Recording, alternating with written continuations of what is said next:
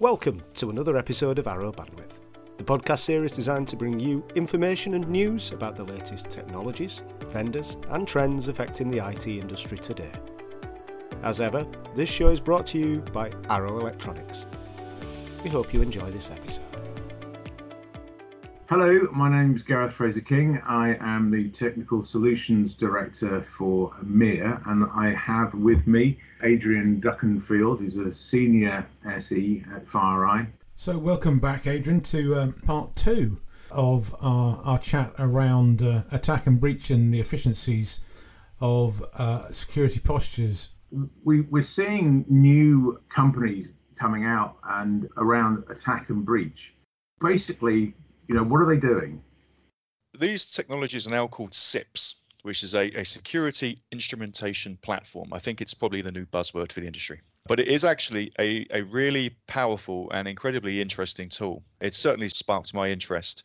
So the way these work is it's actually going to validate the effectiveness of your security tech stack and also the effectiveness of your SIEM and the people and processes. And the way this actually works is it's not like a red team or penetration test. It's quite different. The way this works is it's actually going to send real attack techniques across your tech stack, testing the effectiveness of each step of the tech stack. So it sounds a little bit dangerous, doesn't it? But actually it's not at all. It's done in a completely controlled fashion.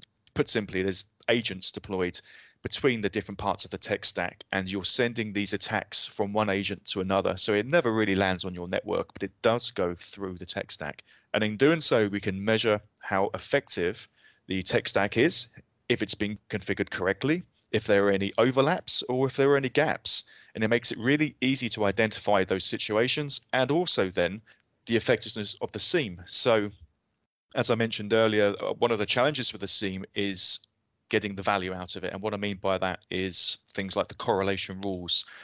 The idea behind the SIEM is it's supposed to present you with one alert, which might have multiple alerts behind it from different pieces of tech stack, but it should give you one alert at the end of it, which says this is something evil that's happened and you need to respond to it. But as we all know, it's really difficult for the SIEM to actually do that. And the analysts spend too much time doing the job they're not supposed to be doing and doing the correlation for the SIEM. So this tooling can actually check the effectiveness of the correlation rule and identify if there are ways of improving those rules within the SIEM. So it helps you tune not only the security tech stack, but also the SIEM, and it helps the people and the processes behind the scenes to make sure those are working effectively as well. So there's a difference between attack and breach, isn't there? There's a lot of companies out there who claim, that they do this, but there's a huge difference between actually when you have a tool that's compatible with your environment that can create those attack patterns very quickly and actually simulate attacks right through the network through to various specific zones within your environment. What's kind of the difference between those companies and this new growing attack type testing software? Yeah, so I think one of the biggest differentiators here is it actually uses a library of real attack techniques. I mean, one example of that is you could browse this library and search for a particular threat actor group, an APT group. And if perhaps your business is in finance or something, and that other businesses have been hit by a particular APT group, you may have the question in your head, okay, am I actually protected from this? So you could actually take the tooling and the techniques used by that threat actor group and replay that across your entire network. So this is everything from sending a very sophisticated phishing campaign targeted to you, from the user then clicking on the link on the endpoint, to lateral movement across the network, the reconnaissance part of the attack as well, the compromise, all the way through to data exfiltration. It's going to follow every single step using every tool that the real actor has used to simulate that across your network to check the effectiveness. And that's going to make it really very simple and clear for you to see exactly where the gaps are in your security. So it's a little bit more than simply an attack and saying, okay, you've had a breach here, because one of the things that does, if you're just attacking the network perimeter, all that tells you is that there's a breach. It doesn't tell you anything else. Whilst What we're talking about here is it gives you the false positives, the false negatives, then the non-events, everything. Exactly that. So this is going to identify everything across every part of the attack lifecycle. So all the way from the attacker doing reconnaissance at the gateway, at the perimeter, which in theory should be firing off perhaps some firewall alerts or some IPS IDS alerts, something like that, all the way through to testing the security of the endpoint. So can the attacker run PowerShell? If so, can they run certain commands? Can they pull cache credentials from the registry? Can they escalate privileges? That kind of thing. So it's going to test absolutely every part of the security. So when we talk about security, we typically think perimeter security, web filtering, email security, sandboxing, all that kind of stuff. But it's important to remember the endpoint and actually locking down the operating system and the applications on the endpoint to prevent the user from doing something they shouldn't be able to do, whether that's intentional or malicious. So this tool is going to give you not only the visibility, but the testing capabilities across every single vector of the attack lifecycle. Right, absolutely. So this is a way of measuring and testing the effectiveness of security controls. Exactly. And this is what makes it different to things like penetration testing and red teaming. Those guys they're still very valuable and you do still need them, but those guys are going to pick particular test techniques and just apply them. That's not real world.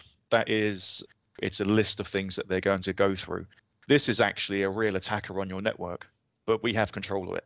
This tooling is going to control what you can do with it and how you're going to do it. So it's not actually ever going to be on your real endpoints. You would run it in a safe environment. We call it protected theater. You can actually ransomware the machine. You can absolutely destroy the endpoint, and it's not ever going to leave that protected theater. Then you can revert back afterwards. So yeah, it's quite different to what you would see with other services that are out there. A company could see this as a kind of one-off, like a red teaming. I mean, red teaming is still valid because of the human aspect to it. But what's to stop a company just installing this once and then uninstalling it, even doing it as a test and saying thank you very much? Yeah, that's a good question. Let's tackle the second part of that question first. So getting it in just for a test, that is something we have to be mindful of. So when it comes to allowing customers to do things like POVs, with this, we have to be a little careful and we have to have success criteria laid out first. And also, we wouldn't do a complete deployment because that's not really necessary. We would say, okay, how well can we attack an endpoint, or how well can we attack this particular part of the network? And we would deploy just to that localized part there and test just those ones and give them, the results out at the end of it.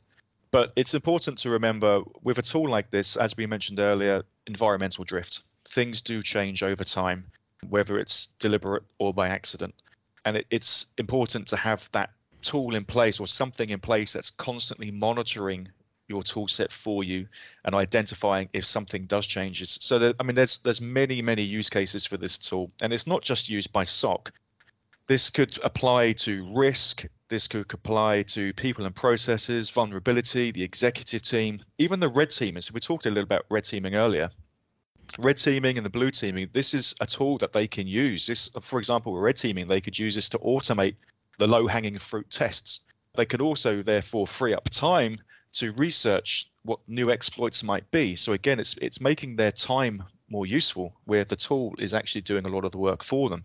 Blue teaming, you could use this to train the employees. Okay, so the red teaming are attacking, the blue teaming need to respond. This tool is going to show them where the faults are. It's going to show them where the gaps are, and it's also going to recommend what they need to do to fix that as well, which is pretty unique. So it's going to help train those and actually improve the employee skills.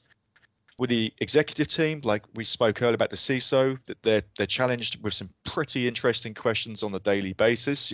Are my critical assets protected? Is there a way we can reduce budget? What happens if this threat actor does choose to target us? Are we protected? And those are really, really difficult questions to ask and to answer for the actual CISO. How do you prove it?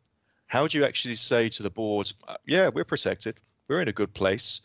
The CISO, he knows what he's got on the network, but he doesn't know, he hasn't got his fingers on the keyboard in that sense. So he doesn't know exactly how everything's configured. He just knows he has these particular bits of tech.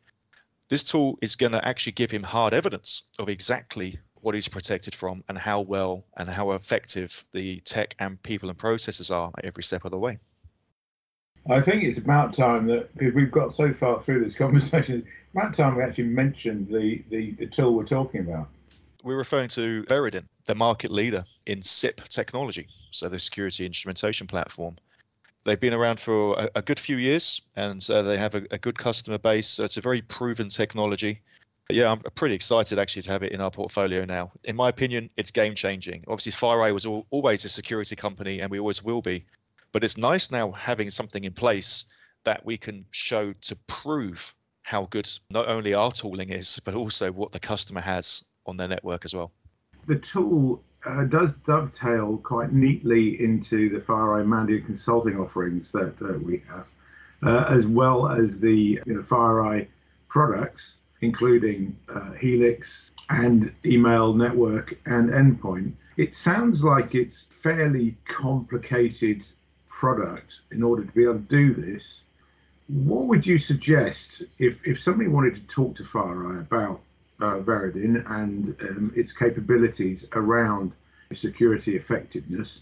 What would you suggest somebody did? How would you engage? So I think really this tool is aimed at some of the more mature customers. So a lot of customers are obviously proactively trying to work their way across the maturity curve and trying to increase security maturity. And it's a difficult thing to do. But if we are engaged with customers, whether it's, they've just done an IR with Mandiant, or we're engaged with other parts of our business and they're looking to invest in some new tooling or some new services to help them improve their security maturity, I think that's probably a good conversation starter for Veridin at the same time, because this tool can be used to basically prove the effectiveness of what's being delivered. Okay, that's great. Thank you very much, Adrian. That's been very informative, and I hope we can chat about other topics in the future. Absolutely. Thank you very much, Gareth. Thanks for listening to another episode of Arrow Bandwidth. If you'd like to hear more, please click and subscribe to our channel on your preferred podcast app. Follow us on Twitter @Arrow Global, or learn more about us at our various websites, including www.arrow.com. Thanks for listening.